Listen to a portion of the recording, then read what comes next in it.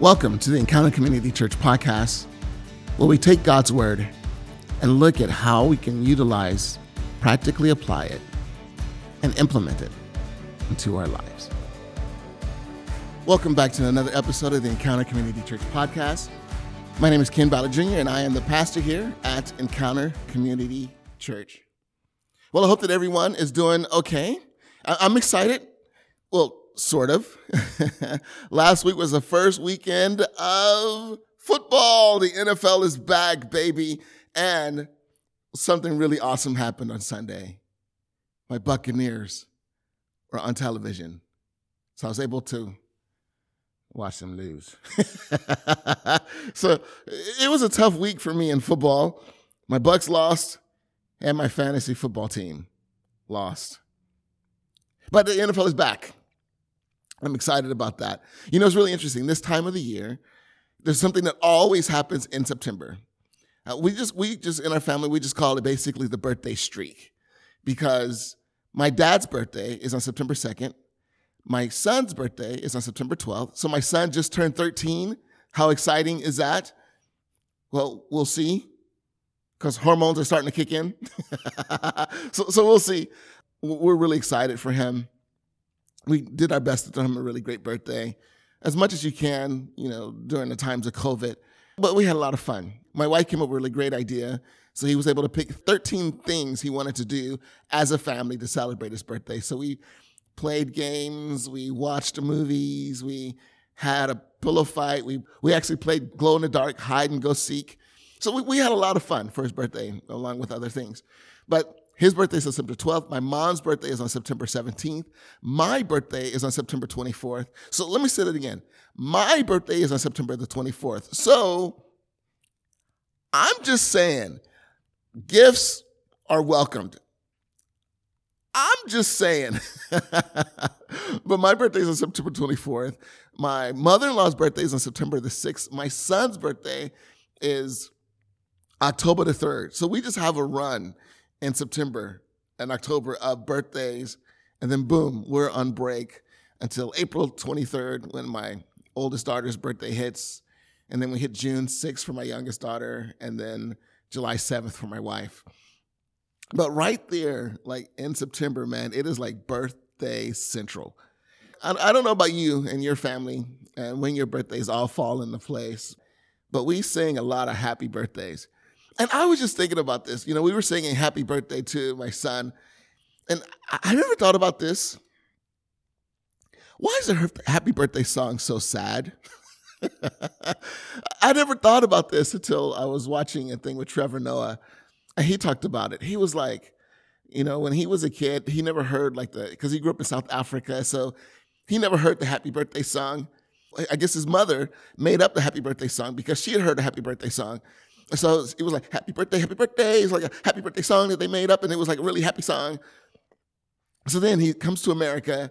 He's in a class. They decide to sing happy birthday to a kid, and it was like, happy birthday. So he started singing happy birthday because he thought that's just how we all sing happy birthday. So he started singing his happy birthday song, and he was like, and the teacher was like, no, that's wrong.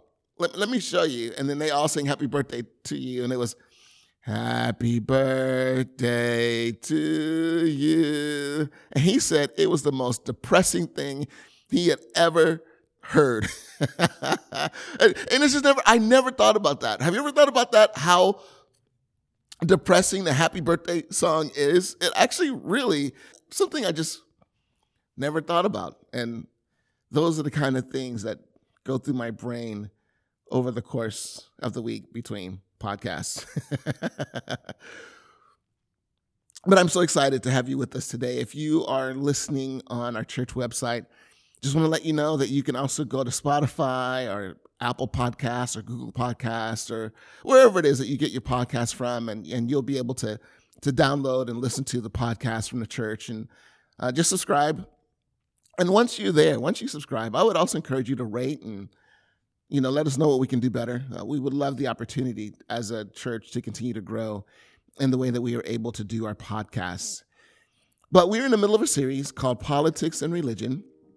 And I just wanted to remind you, A, if you've been listening to this series, or B, if you're listening to this podcast for the first time, We want to let you know that the goal of this series is not to convince you to believe a certain way about a candidate, which candidate to choose, or to believe a certain way about which political party to sign yourself to, or to believe a certain way about issues. That's not the goal of this series. And so we've done our best, or I've done my best, to focus on what this series really is about. And it really is about this. As you look at America, you see this growing gap. And the reason why is just because of the differences in our political agendas, the way that we see ourselves on both sides of those coin, and also the way that we see others on the other side of the coin. But it just seems to be growing. And so the goal of this series was just to remind everyone that, especially if you call yourself a Christian, that we need to do politics better. We truly do. And what could we do differently if we did? What can we do differently if we did? And this last Sunday, we talked about unity and how important unity is. Here's what we said about it and why it's so important. When you go back and if you look at the life of Jesus Christ, specifically if you go to the Gospel of John, John is the fourth book of the New Testament. So you have Matthew, Mark, Luke, and John. The New Testament being the second half of the Bible. If you go to John chapter 17, and then you start to read through that, you'll get to a point where you read the last prayer of Jesus. And really, it's pretty spectacular. But also when you look at it, when you consider the fact of what was about to happen. Because shortly after Jesus prays this prayer, he's arrested. He's arrested. And then he's tried. And then he's crucified. And then he goes to the grave. And he's there for 3 days. And then he rises again. So after this prayer, these things start to run. And they just happen very quickly. Very quickly. But before he does that, one of the things that he prays for is for the unity. He prays for the unity of the church. That's the last thing he prays for, which really is a challenge to me. And that was one of the things that I said Sunday. So imagine it's your final prayer. And you know that it is. Maybe it's your final prayer before you go into surgery. And it's a life-risking surgery. Maybe it's a final prayer before you get ready to quit your job or, whatever it might be.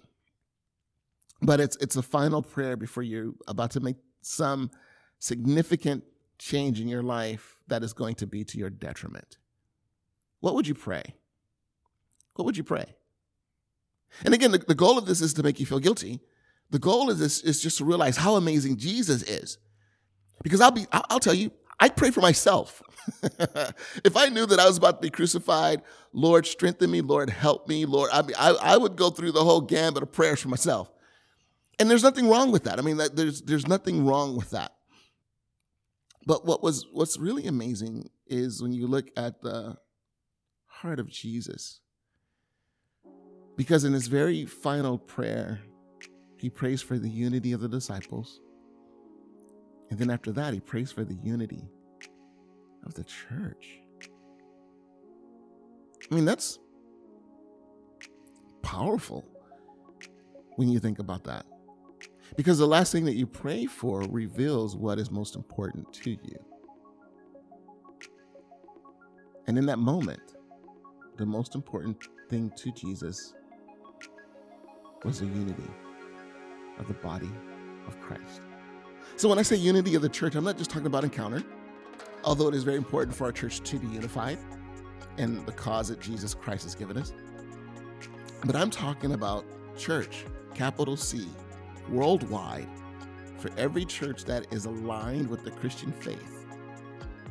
That's what he was praying for the unity of it. And I just really want to challenge us. This was a challenge to me as well. If that is that important to Jesus, that is the last thing that he prays for before he's crucified, then how important should that be to us? And should we make that a part of our prayer lists of whatever it is that we're praying for? We're praying for the unity of the body of Christ. Because I can tell you now, those who would pray for the unity of the body of Christ would also be those that would seek the unity of the body of Christ. Have you ever noticed this when it comes to parenting classes? It tends to be the ones who are on the ball with the parenting classes that go to the parenting classes, right? It seems to be like those who are struggling with parenting don't always show up for those classes. Or let's say for finances, right? It seems to be the people that really want to be on the ball or someone on the ball financially to show up to those classes. Or maybe you hit a significant crisis financially and now you're ready to go to those classes and really listen to it. But it seems to be a lot of times the people that really need that class aren't the one that's there. Or what about this? You're at church and you hear a message and you think, man, that message really applies to my life, especially when you come to Encounter, because all of my messages and all the messages that we preach here apply to your life. I can't even say that with a straight face because it sounds like we're tooting our own horn, but it is something that we really try to do. Haven't you noticed that when you go to church sometimes and you hear that sermon and it crosses your mind like, oh man, I wish that so-and-so was here. It seems to be, when we need the message, we're not around to hear it, or those who need to hear the message are not around to hear it.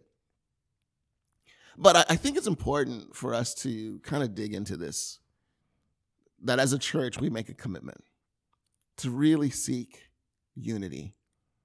And why is that? As you go back and if you look at that prayer, one of the things that you will see is that it really is central to the success of the church. It really is. I think Jesus recognized that, and that's why he prayed for it. He put it this way in John chapter 17, verses 22 and 23. I have given them the glory that you gave me, that they may be one as we are one, I and them and you and me, so that they may be brought to complete unity. Then the world will know that you sent me and I loved them even as you have loved me. Wow. Let me read that part again because I think that really is powerful. I have given them the glory that you gave me, that they may be one as we are one, I and them and you and me, so that they may be brought to complete unity. Then the world will know that you sent me and I love them even as you have loved me. So why is this unity so important? As I talked about on Sunday, and I just wanted to remind us now, the unity of the church is so important because the gospel was vital to Jesus. Matter of fact, isn't that the reason why he came and died and rose again? Well, so that people would hear the good news about him, and ultimately it would change their lives. And so Jesus Christ knew that if the church doesn't get this unity thing right, then it will damage the message of the gospel. That it will damage the church's ability to be able to demonstrate my love. It will damage that. And I think if we're honest with ourselves, can't we see it? Can't we see it in the way that people look at church? Can't we see it in the way that people look at Christianity and their thoughts of who we are as followers of Jesus? Can't we see it in the massive movement of people that are walking away from church and that have no interest in church whatsoever? And when you ask them about why they have no interest in church, they may not say things like, the body of believers is disunified. They won't say it that way. But you know what they will say? Is they will say, I don't see Jesus. I don't see the love of Jesus in the church. I don't see it. So this idea of unity was so important to Jesus. Again, why? Because he knew that unity would be the way that people would see his love. So church, we got to get this right. We got to get this right. We got to stop arguing and bickering over things that ultimately do not really matter. We have to. We have to. And I know. Our politics are important. They are. And our argument is over our politics because we must protect our political stances. But is it? Like in the grand scheme of things, compared to eternity, is it really that important? And I don't know. I'm not saying it is. I'm not saying it isn't. I think that that's something that you need to weigh out. But what I am saying is this. Is it as important as the gospel? Now, I know some people will say, well, Ken, my politics are connected to the gospel. Maybe. And if you're going to claim that, you better make sure. Because your politics, and people might see this, people who are not Christians may see this, that your politics may be connected to the gospel, but your love isn't. So they still don't see the gospel because they still don't see your love. And they still don't see the love of Christ. So, is it? I mean, these are questions that we really need to ask ourselves. And Colossians chapter 3, verse 11, it says this, which I think is really powerful. It says, in this new life, and it's talking about the life of being a believer, it doesn't matter if you're a Jew or Gentile, circumcised or uncircumcised, barbaric, uncivilized, slave or free. Christ is all that matters, and he lives in all of us. So basically what's happened in this passage is it's written by a guy named Paul. Paul was someone who did not grow up as Christian. Matter of fact, early on in his life, what he wanted to do was arrest Christians, and he wanted to kill the movement of Christianity. But he has this incredibly divine encounter with Jesus Christ that changes his life. And ultimately, it's through that change that he follows Jesus. And in following Jesus, he begins to launch churches all across Eastern Europe. And as he builds these churches, eventually he hears about what's going on in their struggles. He begins to send them letters to encourage them. And this was one of those letters. And so he says, in this new life, again, it doesn't matter if you are Jew or Gentile, circumcised or uncircumcised, barbaric, uncivilized, slave or free. Christ is all that matters, and he lives in all of us. So literally what Paul has done in this passage is he says, dudes, get over yourselves. Your differences should no longer divide you. Your differences should not be a dividing factor for the unity of the body of Christ. Now, why do I say that? I say that because here in America, politically, one of the things I think we fail to do in Christianity is we fail to look at how can we overcome our differences. As a matter of fact, what we do is we uphold our differences, and we even begin to criticize others for their differences because we criticize them because they're not like us.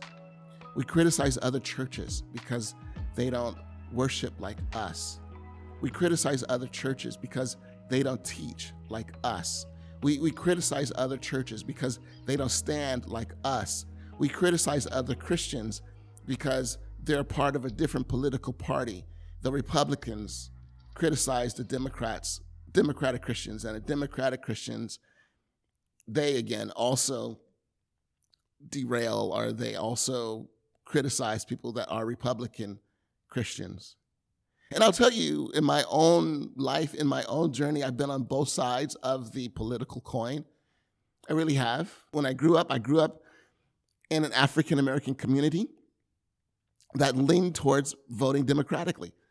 And the reason why is because our experience with African-American community, or in the Black community, I should say, our experience had been that it tended to be the Democrats who voted in a direction that gave us our freedom.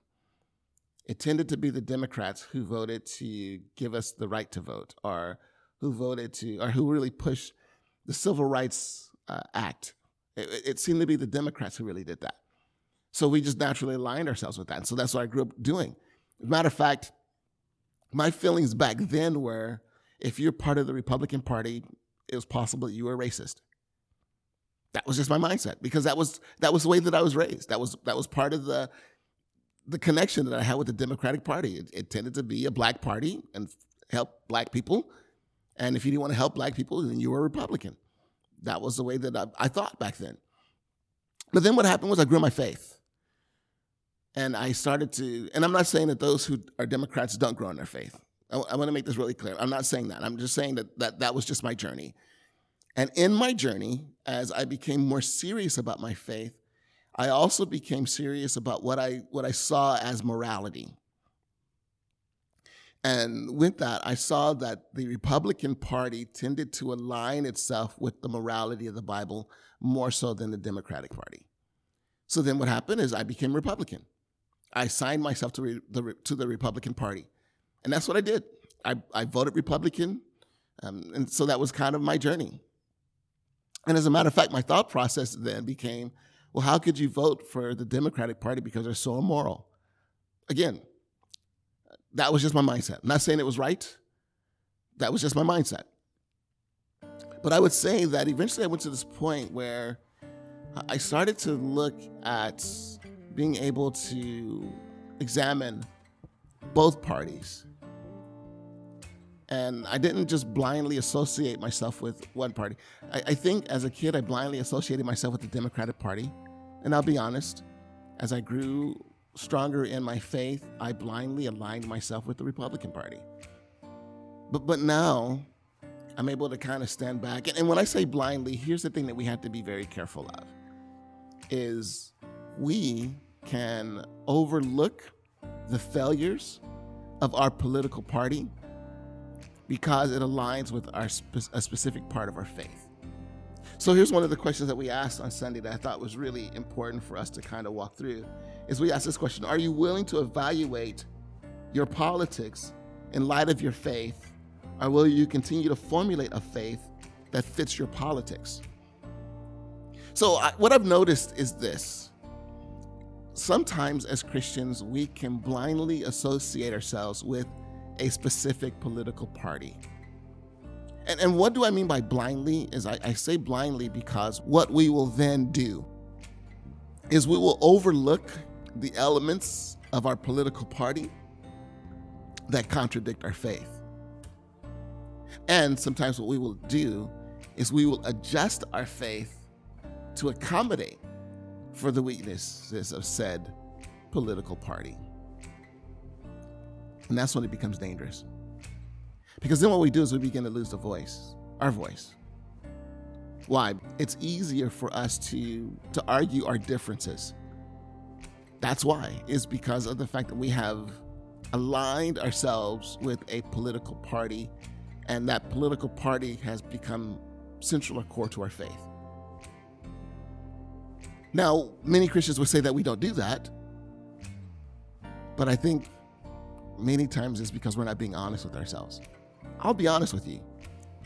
I did do that when I was a Democrat, and I did do that when I was a Republican. What am I now? I don't know. Somewhere floating in between, because there are aspects of both parties that I think are good, and there are aspects of both parties that I think need to be addressed, seriously addressed. I do. So as we start to dig into that, I think it's important for us to begin to step back, because I think sometimes what we can do in making that statement or making those statements is that we can begin to, as I've said before, ignore the mandates of the gospel, because the mandates of our political party, the mandates of our candidate, the mandates of the issues become more important than the mandate of the gospel. And that's dangerous. It really is dangerous. And I think it's probably one of the most damaging things that we see in Christianity happening today. So again, well then how do we change that? How do we change that? And I think Jesus Christ really did give us a secret for unity. And it was in a statement that he made to the disciples. In John chapter 13, verse 34, he said, "So now I'm giving you a new commandment. Love each other, just as I have loved you. You should love each other. And your love for one another will prove to the world that you are my disciples." So what is Jesus saying? He's saying love, loving one another. I am firmly convinced of this, that if the church loved each other the way that Jesus loves us, we'd be able to move past our differences. I think if you're listening to this, I think you probably would agree. So then here's my challenge to you then, and to me. Do I love others the way that Jesus loved me? Wow, that's a powerful question. Do I love others? And if we're talking about the church, do I love Christians the way that Jesus loved me?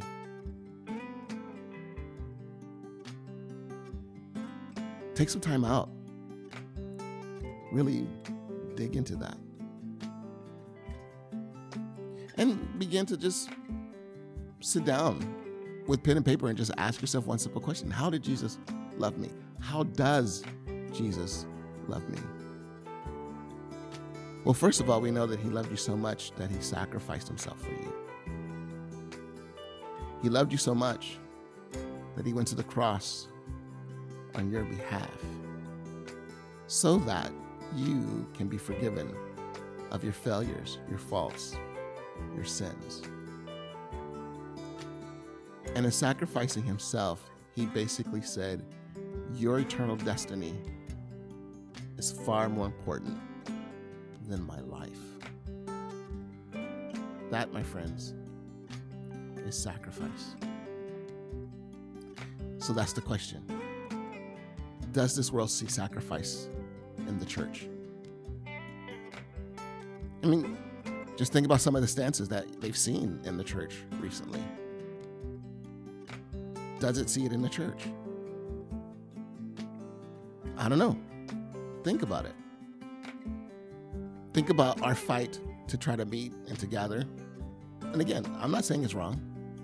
I'm just saying, is the call for that so important that we ignore the needs of those that are around us, who are facing financial challenges as well, who are facing a lack of being able to connect as well, who are facing, I mean, we can go through and we can see the brokenness of our society, but does it see sacrifice? It's a question that we need to ask ourselves. Also, how did Jesus love us? He said, again, the Son of Man did not come to be served, but to give his life as a ransom for many.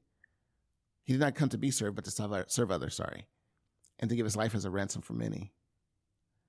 So, service. Do we serve each other? Are we so busy focusing on ourselves and the need of ourselves? You know, in Philippians chapter 2, Paul talks about that. He talks about us taking on the very same attitude of Jesus Christ, who, being in very nature God, did not consider equality with God something to be grasped. In other words, Jesus Christ didn't hold on to his title of God. But what he did was he made himself nothing, taking on the very nature of a slave, of a servant, to be made in human likeness. That statement alone is powerful. Are we willing, and also in Philippians 2, it talks about considering others better than ourselves and looking out for the need of others more than ourselves. That's what Jesus did for us when he served us. So again, is that something that the world sees? Is it? And if it isn't, what are we willing to do to change that? What are we willing to do to change that? Does the church really exemplify the serving nature of Christ to this world? Now, I want to make this really clear. I'm not saying that the church doesn't serve the world. I'm not saying that at all. Many of us as Christians, we've gone out, we've served, we helped in our community. But what I'm talking about is a service act that fully demonstrates love, where love is palpable. You know what? I can go out and feed the homeless and not really love them, right? I can serve in so many ways, but not really do it out of a heart of love. So let's make sure we don't get it twisted. Maybe we might be serving, but what's the motive behind it and why we're doing it? That's a question we also have to ask ourselves as well. Does the world see that kind of love flowing through us? So how did Jesus show us love? We see sacrifice. We see service. We also see acceptance. In Romans, Paul tells us, accept one another then just as Christ accepted you. How did Christ accept us? Well, just think about it. He knew your faults. He knew your struggles. He knew your sins. He knew your setbacks. He knew your mindset. He knew every aspect of you that struggles, but yet chose to accept you in him anyway. Accept you flaws and all, accepted you anyway. Do we do that with one another? Do we do that with one another? I mean, those are some really powerful things to look at. So we see sacrifice, we see servants, we see, again, acceptance, and then we also see this appreciation. And when I say appreciation, I want to make it really clear that I'm not talking about, hey, I appreciate you. That's great. We all need to be appreciated. But here's what I'm talking about. I'm talking about appreciation, the opposite of depreciation. Depreciation is what? Is when something loses its value, right? But it's appreciation when something is seen as significant, when something is given value. It's appreciated. And that's what Jesus did for you. When he went to the cross and he died for you, he raised your value. He raised your value. You went from being no one to being a son of the King. You went from being no one to being someone that Jesus Christ loved so significantly that he would die for you. He raised your value. No matter your color, your creed, your sex, he raised your value. And that goes back to what we were talking about in Colossians chapter 3. Is Christ is in all.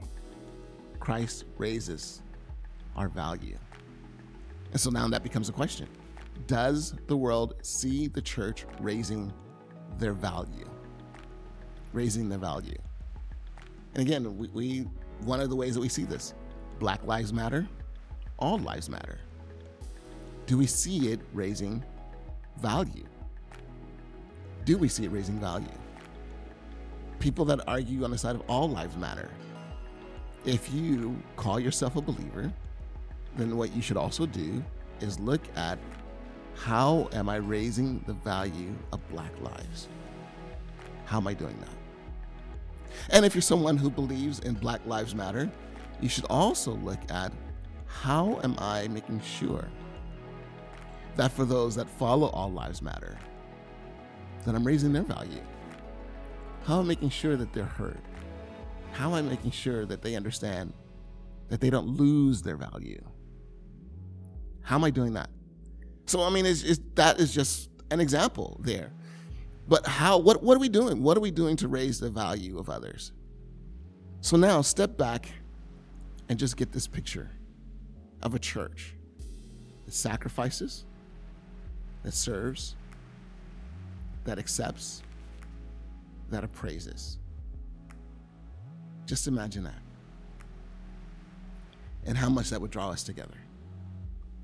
That we could ignore our denominational differences, our racial differences, the sex differences, that we can ignore all that to focus on what is the greatest and most important thing, and that is the message of Jesus Christ. And that message should be communicated to this world. So let's set aside our differences and focus on that. Oh, man. How beautiful would that be? So let's make a commitment. Let's examine ourselves. Are we trying to overcome our differences? Or are we separating from others because of our differences? Or are we making the commitment to love the way that Jesus loved or not? Or are we really committed to analyzing our politics in light of our faith? Or will we cause our faith to fit our politics? And these are great questions for us to ask and begin to wrestle through and dig through. And hopefully, we can see a movement happen in the church, a movement of unity. Well, again, I want to take this time out to thank you for being a part of this podcast, for listening. Again, I would always love to hear your thoughts. And so if you want to email us at encountersouthbay@gmail.com and share your thoughts, I would love that. If you want to comment in the comment section, I would love to hear your thoughts so that we can really look at how do we build unity. Here's what I wanted to say is last Sunday, we focused on the necessity of unity. And here, what we looked at is how can we get to that unity because of understanding the necessity of unity, because it really is mission critical for us to get. Here's what we're going to do this Sunday is this Sunday, we're going to look at the power of unity.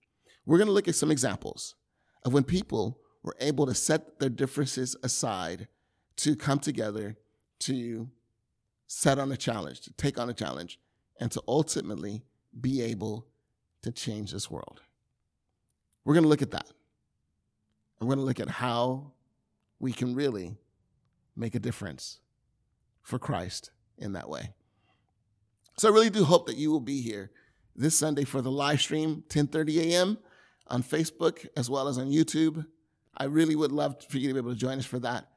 Actually, we kick it off at 10:25. The service starts at 10:30, but we do the announcements at 10:25. So if you're someone that's saying, you know what, I don't know anything that's happening at Encounter, show up at 10:25, and then also after the service, we play the announcements again so that you'll be able to hear them. Thank you so much. Hopefully you'll be able to join us on Sunday, and just to remind you that Encounter is about three things. Love up. Let's make sure that we're growing in our relationship with God. Love out. Let's make sure that we are loving our fellow man, and love in. Let's make sure that we're taking care of ourselves. Well, take care. God bless you. Hopefully, we'll see you on Sunday. If not, please join us for the podcast next week. All right, take care. God bless you. Thank you so much for joining us for the Encounter Community Church podcast. Please take a moment to head over to whatever source you're listening to for the podcast to rate and review us. And also, if there are things that we can do well, please feel free to reach out and let us know what those are. If you'd like to continue to support Encounter and our efforts to make a difference in our community, then feel free to head over to our website, encountercommunity.church. Click the link that says online giving, and feel free to make a donation that will allow us to be able to make a difference in our community and also to be able to do podcasts and those kind of things such as this.